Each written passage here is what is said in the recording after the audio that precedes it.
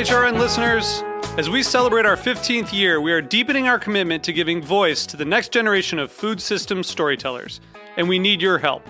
Our internship and fellowship programs help activate new possibilities for underrepresented and underestimated young people through experiential journalism, audio engineering, and production training. Through these unique programs, HRN helps food equity stewards build essential workforce readiness skills that expand their potential and foster economic mobility. Please consider supporting these critical programs. And with a minimum donation, you can be entered to win a dinner for two at an amazing restaurant in one of 8 cities and tickets to a concert at a great venue in one of those cities. We have incredible partners across the country who have donated, as they also share our passion for helping to educate the next generation of food systems storytellers. Check out heritageradionetwork.org/15 to donate and enter to win today. That's heritageradionetwork.org/15 to donate and enter to win today. And make sure you donate before March 31st. Thank you.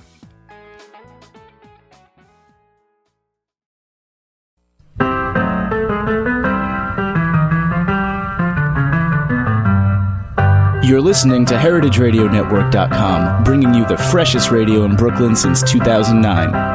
Hear directly from chefs to farmers, artists to architects, authors to brewers, and everyone in between. Check out all of our shows on our website or by searching Heritage Radio Network in the iTunes Store.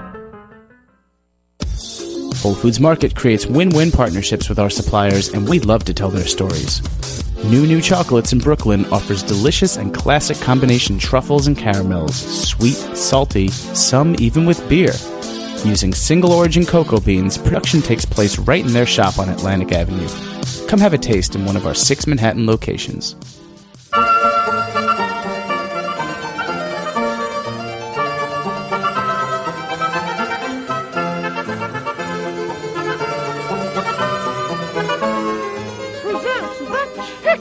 Sisters, Miss Broiler, Miss Fryer, Miss Roaster, Miss Caponette, Miss Stewer, and old Madam Hen.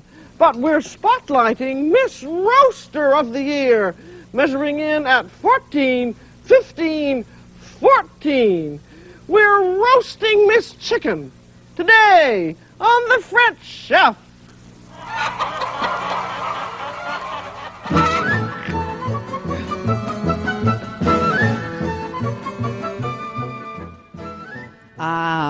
Who else but Julia Child?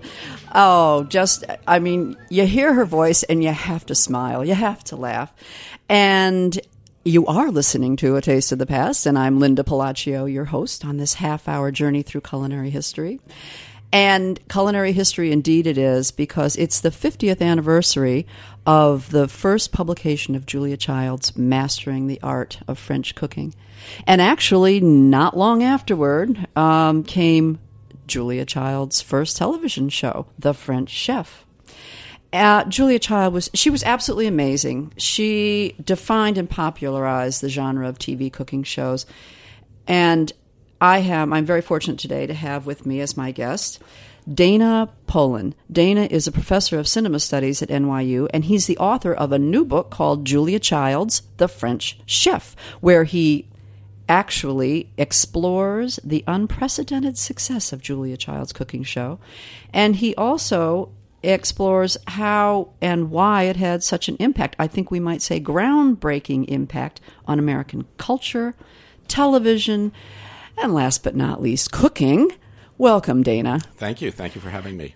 Let's fast forward a little bit, because I just mentioned how it's the 50th anniversary of the publication of her book, and that, the book that has made movie fame and everyone of a certain generation learned to cook from.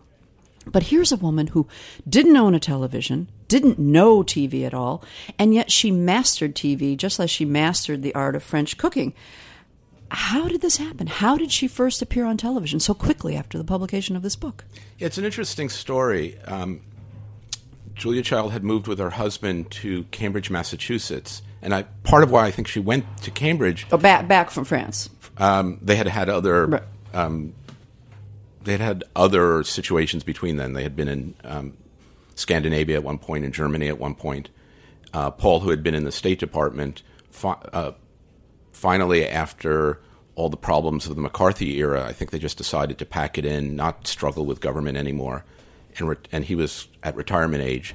They were looking for a place to retire, so they picked Cambridge, not for the university so much as Cambridge, Massachusetts was also a kind of high cultural center. Symphony, WGBH, which was an educational channel, all the new currents in the arts, post-war arts. And they went there. The Brahms Society. Yes. They went there to participate, I think, in the high culture of the moment and never dreamed of TV being of interest to them. One thing that had happened during the McCarthy period, though, is that one of the things that was McCarthy's downfall was appearing on TV, and everybody saw directly what a thug he was. And right. Julia hadn't been in the States at that time, but had heard about it, so knew about the power of TV. So when she and her co-authors wrote Mastering the Art of French Cooking, and especially when it started to really take off, they anticipated that they might be invited to do various TV shows. And in fact, Child and one of her co-authors, Simca Beck, they were invited on the Today Show. And it's a famous story. They went to the Today Show having been assured that they could cook on the show. They got there and the equipment was pitiful. They were going to make omelets, and it was just two little burners that wouldn't come up to the proper heat. And then at the very last minute worked, but there was this kind of fumbling around until the very last minute.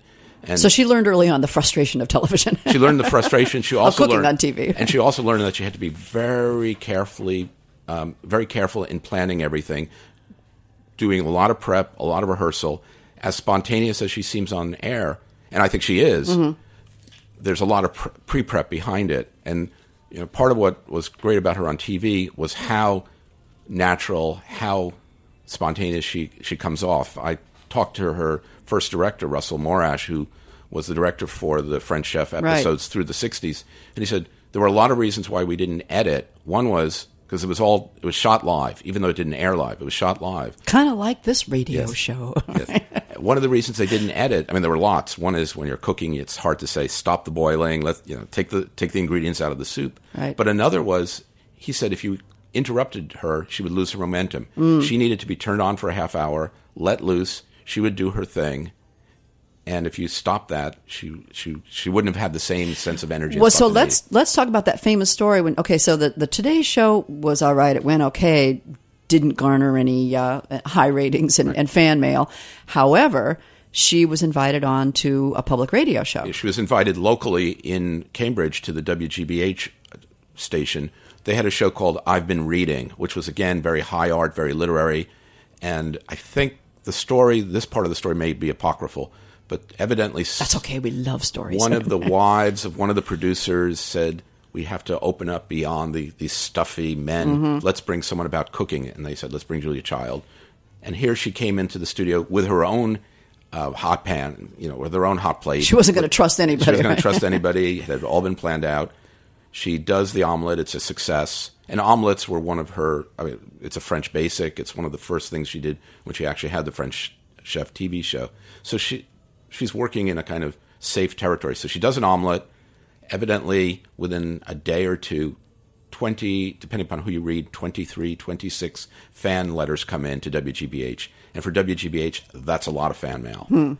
And they say, maybe we should develop this more. So they ask her to think about developing a program. She does 3 pilots for them. She writes up a very interesting memo about what she would like in the show, which includes in the original plan to have her not appear alone, but to always have guests. Right. Which is interesting. A hosted series. She's much better in this period at just being alone. Later on, she'll do hosted shows. And as Laura Shapiro notes in her biography, although they're good, there's a kind of way in which Julia Child, especially in the 70s, starts to become more self-effacing in the shows where she has guests. And it's almost as if she's watching others do their thing. She wants them to take the lead rather than her always taking it. And she's great at taking the lead. Part of the problem with Child is that she's very modest about herself on TV. The first time she sees one of the WGBH pilots, she sort of shrieks at how ghastly she thinks she looks. And she's always wary, even though the comedy is what a lot of people remember, she's very wary of the comedy not being, meaning that her food is not being taken seriously. Right. She doesn't want to come off as a buffoon or an idiot. Right. The cooking is serious, but the whole attitude surrounding it is a little more laissez-faire. Yes, right? yeah. And including literally surrounding it, because she'll often have and we just heard that with the Chicken Sisters, she'll have a lead-in that's very comic and a finale that's very comic with a very serious center between Now, those. a lot of that comedy didn't really develop until the series got going a bit. I mean, she was, obviously as anyone, she was a little, not staid, but more serious. Yeah, and she's she, kind of a stuck Boston things Brahmin, even though she's Right. not from Boston originally. Right. She has that kind of imperious side to her. Right. And bit by bit, they develop the comedy, and especially in the 70s episodes of The French Chef, which are the color episodes. They'll often start with a very comic opening, and she starts having punning titles, Waiting for Gigot. Yes. Eggs, something about eggs, which was a funny title. I forget what it was. Something. Yeah, I don't know. remember. But they were all. She always had something humorous that she would bring in. But now she was not the first cooking show on television. So now we'll wind back a little bit. See, this is old days too. A rewind. Right. We don't even have to rewind these days. I mean, these are all days before digital production, before video even. I mean, it was tape. It was, live to tape. And so the editing process was tough. And in some cases, it wasn't even live to tape. In the very early days, it was just live. And it was no gone. record. Yes. Right, and it was gone. The kinescope, which is the machine that could tape off the air, wasn't invented till 47, I believe. So all shows before 47 have disappeared. Mm-hmm. One of the earliest records we have of a cooking show is James Beard did a cooking show in 46, 47. Now, you wrote a book on... You wrote an essay on that. You wrote a paper on James Beard, right? And all we have of those shows are the audio, because there was the engineer at NBC recorded the audio, which was easy to do. So at the Library of Congress, there's the audio for 2 of James Beard's TV shows, but no images to go along with it.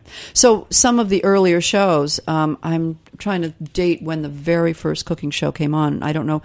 Was it James Beard or was it? It's even before. I mean, it's one of the problems for anyone who's trying to do the history of the cooking show and more generally the history of TV is in part because there wasn't a visual record, but also because it was cooking. No one thought to save this material. It's not considered important. Right. It's often daytime. It's often considered women's fare. Mm-hmm. It's in a period where no one knows where TV is going to go. So they don't save records. We do have some pictures, and there's a book from 1945 about wartime television up in Schenectady, and the Schenectady station had some cooking shows. That's what I was going to say. A lot of the early cooking shows, and the little bit of research that I've done, seem to be local television stations doing local talent, local people, and it was filler kind of. Yeah, there's as I said, much of it's daytime. Much of the daytime programming in general is local. And one of the things that was interesting for me is in doing the research on the book, I had to counter a number of cliches. One cliche was that she had the first cooking show, which isn't true. Right. Another is that she took advantage of the PBS network to develop her show. And what I'd say in the book, not took advantage in the bad sense, but used the fact of PBS. One of the things I talk about in the book is PBS doesn't exist when The French Chef is airing. There are local educational stations, and it's the success of her show that leads, the success of her show, plus other things that lead educationalists to think we should have a national network of educational television. Yeah. And so, for example, in 1966, the Carnegie Commission is asked by President Johnson to investigate the possibility of public television. They prepare a report, and in their report they say the only show they cite currently on that they say is a good example of what we'd like, they cite The French Chef. And it's not because there's not other shows they respect, but that's the one that stands out for them. Yeah. And it's that show that becomes kind of the inspiration for the public broadcasting system. Yeah, excellent. And excellent show indeed, because it's still being rerun on public television, on the Cooking Channel. So there was history of cooking shows on. We were talking earlier before the show about Dione Lucas. Now, she was really, after James Beard, around the same time as James Beard, worked with James Beard. Right. But she presented a lot of French cooking techniques as well. The problem is she just didn't have a personality. Right. Yeah, jumping back for just 1 second to the shows in the 40s and 50s. So we said that a lot of them are local, and with the exception of Beard and until Lucas, most of them are by, and I don't want to fall into a cliche, but most of them are by Midwest sort of housewifey women who are teaching domestic science. Mm-hmm. So it's cooking, not in the sense of exotic or daring or adventurous, but you need to get this stuff out on the table for your family. I'm going to teach you how to do what you should already be knowing how to do. It's kind of post-war, how to be a good housewife, Right. economizing Yeah, and programs. some of it's a response to new post-war conditions. Women have married earlier. They're moving far away from their mothers, so they don't have the same background anymore. And often they were sponsored by, let's say, the gas company, for Right. a new gas range, or electric company, or even something kitchen like that. products. So Kitchen it might be products, a company that makes flour, or a company that makes a particular spice or something. So it's often local. Now, with Dione Lucas, there's an attempt to uplift and to make a cuisine that's more than just average, ordinary, common day fare. She is trying to bring French cooking to American television. That's right. And that's also what she had done in cookbooks and a whole line of kitchenware. She does not take to TV well. No, she was elevating the art, but not the genre of television. Right. Yeah, and part of it is that Or the she, medium. I think, goes for what she thinks proper cooking on TV should be, which is respectable, dignified, and she comes off as that kind of stiff, upper lip British.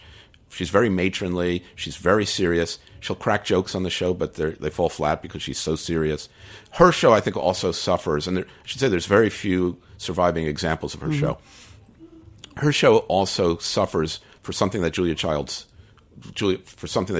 was able to avoid, which is Dione Lucas, as James Beard before her, were on commercial channels, and their shows had sponsors, and sponsors who insisted on having their product placement, front and forward. So in James Beard's case, there's these sketches in which he'll talk about the product, and they're absolutely silly. Like having to do your own commercial, it doesn't work. Yeah, It and just- one of his sponsors was Borden's, and on the radio, the surviving episode, it's absolutely hilarious, unintentionally hilarious. He says at one point, "I had this dream last night, and it was a nightmare. I thought I hadn't remembered all the Borden products. Let me see if I can now remember them." And he names them. So it's That's cute. He did it, right? And Lucas, in the same way, had to advertise her sponsor's products. Look, I'm making an omelet on this wonderful caloric range. Right, exactly. Yes, right. Yeah. One of my favorite moments, again, because it's so silly, she says, "While this is cooking, let's contemplate something beautiful, like a sunset or the stove I've put this dish into." So there's kind of awkwardness at advertising. Child, on the other hand, it's not just because she was on public television, but because she was herself insistent that there be no plugging. She said, "I will not allow commercials. I will not mention products," even though WGBH checked with the FCC and found that they had permission to mention names. She said, "I don't want to be associated with any particular product." So they would actually tape over. Actually, she held true to that up until her death. She did do a bit for McDonald's, but I know when I worked at the TV Food Network, we tried to get her to make some claims about things, and she would not flatly endorse refused. things. She would not. Yeah, on the show they would actually put a duct tape over the labels, yeah. Including things that you would think, who really cares? Like there's an episode where she holds up a box of salt, and everyone knows it's Morton's, yeah. right? There's one exception. There's one of the episodes of The French Chef. She mentions a brand of rum by name. And I don't know if it's a slip or she just thought, this is exotic enough, foreign enough that we could get by with it. Well, now, foreign, and you just touched on something. I mean, thinking, here it was another cooking show, but it wasn't just another cooking show. I mean, she was teaching us women particularly, but men liked it too. And there are examples of that. I know when you go in your book, you do talk about some research of that. Yeah, and she was very proud of the fact that men watched. Right, but she was teaching a foreign language because she would always give the French term for the technique or the name of the dish. She was teaching a foreign cuisine, and she was also teaching foreign culture. I mean, she was giving us a little taste of what it was to live in Paris, and everyone had these wonderful dreams. And this was at a time when international travel was just picking up. TWA was just coming on board, and we were really starting to fly places. So let's talk about that, the advent of the show. She first aired, and the date was 1963. 1963. I thought it was 2. Was it 3? 2 is the pilot. The pilot aired, July 1962, right. And then 63 she came on board, right? And what do you think, what do you attribute to the success to? I mean, what really set her apart? Well, I think there's several different things. One you've already alluded to. I've got a laundry list, but you go. Yes. I want to hear yours. I think there's things about her in particular. I think there's what you were just talking about, which is a particular romance that Americans have in the post-war period, but that really starts to intensify in the 60s, a romance for things French. And it's not and I think you're right, it's foreign culture, but it's not just any foreign culture, it's French culture. And it's again, going back to what I was saying before about earlier TV cooking shows, one of the ones I just finished writing about, in the early 50s, there's a woman named Elena Zelaieta who has a Latina-inflected cooking show in San Francisco and L.A. And I'm particularly interested in Elena Zelaieta because she had written several cookbooks. She had a Mexican restaurant in San Francisco. She goes blind and does her TV show blind. Oh, my goodness. Having known how to work in the kitchen, improvising. She has strings attached to her legs, so she knows which camera to turn to. They're pulling the strings, so when they cut from camera 1 to 2, they'll pull on a string, and that tells her to look. It's a great show. It's very interesting, but it's not French cooking. It's Spanish or it's Mexican. In her case, it's Spanish and Mexican, and she talks about the two together. And that's exotic. It's different, but it doesn't have the same kind of cultural cachet. It's not haute cuisine. Spanish, Mexican food are considered heavier, richer, more garlicky, whereas Child is about giving Americans a possibility of kind of a cultural distinction, social value, and French is very much that. Right, and there are a lot of other reasons too, which immigration. All the other countries had a lot of immigrants from those lands. France, not so many, and yes, France is shrouded in a kind of mystery, right? And a mystery that makes us think that there's something special City going on of romance, there. yes, we'll go and do something special. And, of course, the haute cuisine. I mean, of course, the Italians will always argue with the French about, who taught whom. But that's another story. That's another show. And is in terms of what we could attribute her popularity to. She was so popular. And, first of all, just look at her. She doesn't look like anybody else, right? She doesn't talk like anybody else. Ooh, this funny high voice. She's this very tall, huge, kind of, you can say, gawky woman. And there she is. She puts herself on television. She's not the blonde bimbo. She's not, eye candy for nighttime or daytime television. You couldn't help but stare at her. Yeah, I think in the book I try and talk about what's going on in the 60s that also enables Julia Child. And one thing, and I'm not sure exactly how to put it, but I think there is an interest in the 60s with people who are eccentric, oddballs. By the end of the 60s, someone like Robert Crumb is writing cartoons about the fabulous Freak Brothers. Something that will set us apart, set me apart. Well, how can I set myself apart from the masses? Right. And TV is one of the places where you get these eccentric figures. I talk about the hosts of the 50s and 60s, Soupy Sales, Vampira. Right. By the end of the 60s, it's Tiny Tim getting married on TV in the most watched episode of TV when he gets married on Johnny Carson. Johnny Carson, show. right. And I don't want to say Julia Child is a freak, but there's something strange about her. Exactly. This woman who's too tall, this woman who's too boisterous, this woman who's playing with gender boundaries. I think part of the comedy is that she's doing very physical things often associated with men, wearing a fire hat, coming on the show with a blowtorch, whacking, right? The kind of thing that I think then later men try and take back when you get people like Bobby Flay, Emerald. The BAM. Right. BAM is all about women have had the kitchen too long. Let's seize that from them. Although that came from a woman, but we'll talk about that in another story. But yes, indeed. And the 60s, and I really wanted to talk about several things about the 60s. And that is, the whole cultural effect of the show. But her popularity certainly was that she was bringing something new. She looked different, and yet she was. Well, there was this self-effacement that you talk about, and that in terms of it's okay to fail and it's okay to make mistakes and everything comes out all right in the end.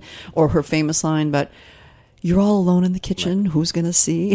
Put it back on the plate if it falls off. Right? Judith Jones, who edited Mastering the Art of French Cooking, has I think it's the 25th anniversary volume of the book, talks about several virtues of Child as a kind of teacher, and two in particular I think are interesting. She says one is, for all her comedy, she still is a teacher. Right. That is, she goes through the steps. She gives the background. And the 60s are also a period where people are interested in learning about other cultures. I mean, one of the things I talk about in the book in passing is 1963, when her show takes off, is the exact same moment you get something like James Bond's From Russia with Love, where there's this pedagogical moment. Bond is on the Orient Express, and this man who he thinks is a British agent orders Dover sole and red wine. And instantly Bond says he's a Russian spy.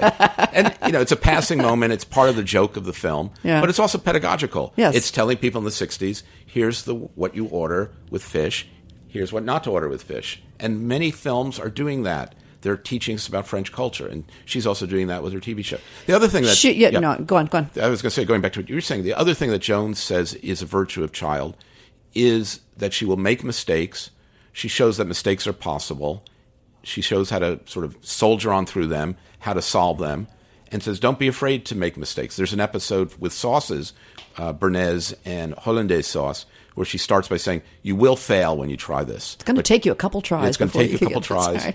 And then there are on-screen failures, usually with success at the end. I mean, it's not that every episode ends in failure. Very rarely do they. Well, you mentioned in your book that she kind of developed this formalized narrative where the end actually guarantees the beginning. Right. That something does turn out, and it turns out maybe it's a bumpy road along the way, and maybe you make some mistakes, but this is how we're going to proceed, and this is how it is. But also, I mean, she really, I don't know whether she was the first, but possibly so, and whether it was the producer's idea or hers, but to use the beauty shots. She would start out often, I'm thinking particularly of the Queen of Sheba cake. I mean, she will start out showing you the finished cake. Right. Okay, now let's move that aside. Now let's show you how to do it. Very early on, that a beauty shot would not be, call it beauty shot in the parlance, and it would not be used. You would let's go through the steps, and then it's the money shot, in the end. And not even. I mean, a lot of the shows from the 40s and 50s end with the person simply finishing the dish. Sometimes they lift it up and present it to the spectator, but it's still much more about the utilitarian steps and getting something onto the table for your family. I mean, for me, even though there are a few cases where you see this kind of money shot or payoff shot earlier, for me, the real innovation of her show is the beginning and end. Mm-hmm. So the beginning will show what we're going to show. If you follow me through this process. That's right. So the payoff is there at the beginning. Right. I think in the book I call it the utopia that's going to be glimpsed. The utopia is glimpsed at the beginning, so you know where to go if you're patient enough. Yeah. So that really established a new genre in the area of cooking shows. Yeah, and then in the end of the show, for me this was the real innovation, and I talk about it in the book. In the shows before her, as I was saying before, someone finishes in the kitchen, sometimes holds up a dish, and maybe presents it to the camera. Very rarely do they taste it themselves. Mm-hmm. In her case, several things happen. The dish is finished. She then takes it out of the kitchen into a dining room. It's still a set, but it's next door.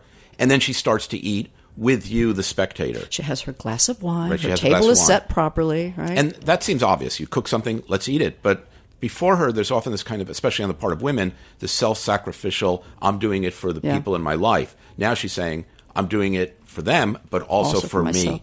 Which was another important part I wanted to bring up about the whole 60s era, because there was, about her show, there was this, I want to say, like, rest assuredness, which we talked about. You can make mistakes and it still will come out all right in the end. It was a soothing predictability. And you mentioned sort of as an antidote to, in the early 60s, there was this anxiety of annihilation. We had bomb shelters. We had bomb drills. And tranquilizers were on an all-time high, or on an all-time popularity, as well as alternative religions. But then, but then, as we move through the 60s, it becomes an era of openness, and she shows, well, it's okay. This is what happened. I made a mistake. It slipped off the plate, but I put it back on. I mean, now, is that not transparency? Okay. And then, however, the women's movement really picks up.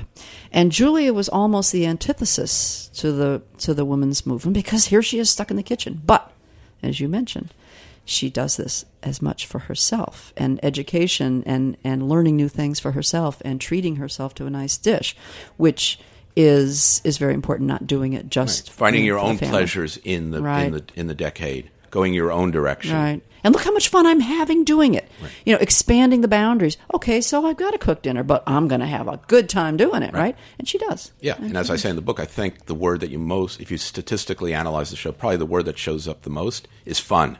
And this idea that women are not in the kitchen for drudgery, but for fun, including their own fun, not just the fun of others. Right. I think is part of the revolution of her show. You know, I am going to refer to the very end of your book. And the book, again, is called Julia Child's The French Chef. Easy title to remember, right? And I got to put my glasses on. Where are they? Somewhere here. The French Chef, it's making a cultural argument that is not about cooking alone. Through its forward-moving temporality, its emphasis on the can-do physicality of the strapping figure of action, its concerns with structure and planning tempered by boisterousness and boisterous investment in the sheer fun of effective performance, its faith that one can change tired conventions of everyday life and get others to share in it. And that was it. I mean, the French Chef did it. And she continues to do it for a lot of us who continue to watch her on television. Dana, thank you so much for sharing your time with me. And thank you so much for exploring all the wonderful background of Julia Child's The French Chef. My pleasure. You've been listening to A Taste of the Past. I'm Linda Palacio. Join us again.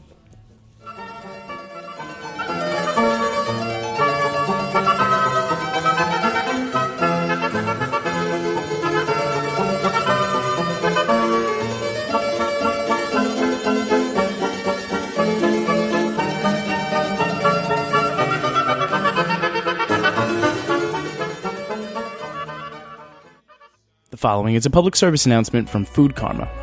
To kick off the New York City Meat Week in style, Meat with a Twist will bring together the best chefs and mixologists for a cocktail food pairing party on November 7th from 6 to 10 p.m. at City Winery. Meat with a Twist features 10 cocktails paired with 10 chef selections highlighting local, sustainably grown meats such as duck, lamb, chicken, pork, beef, bison, and ostrich. The party will launch a week's worth of events throughout the city that celebrate the slow food movement bringing sustainable meats to our tables. Again, that's November 7th from 6 to 10 p.m. at City Winery. Updates, tickets, and more information are available at meatweeknyc.com.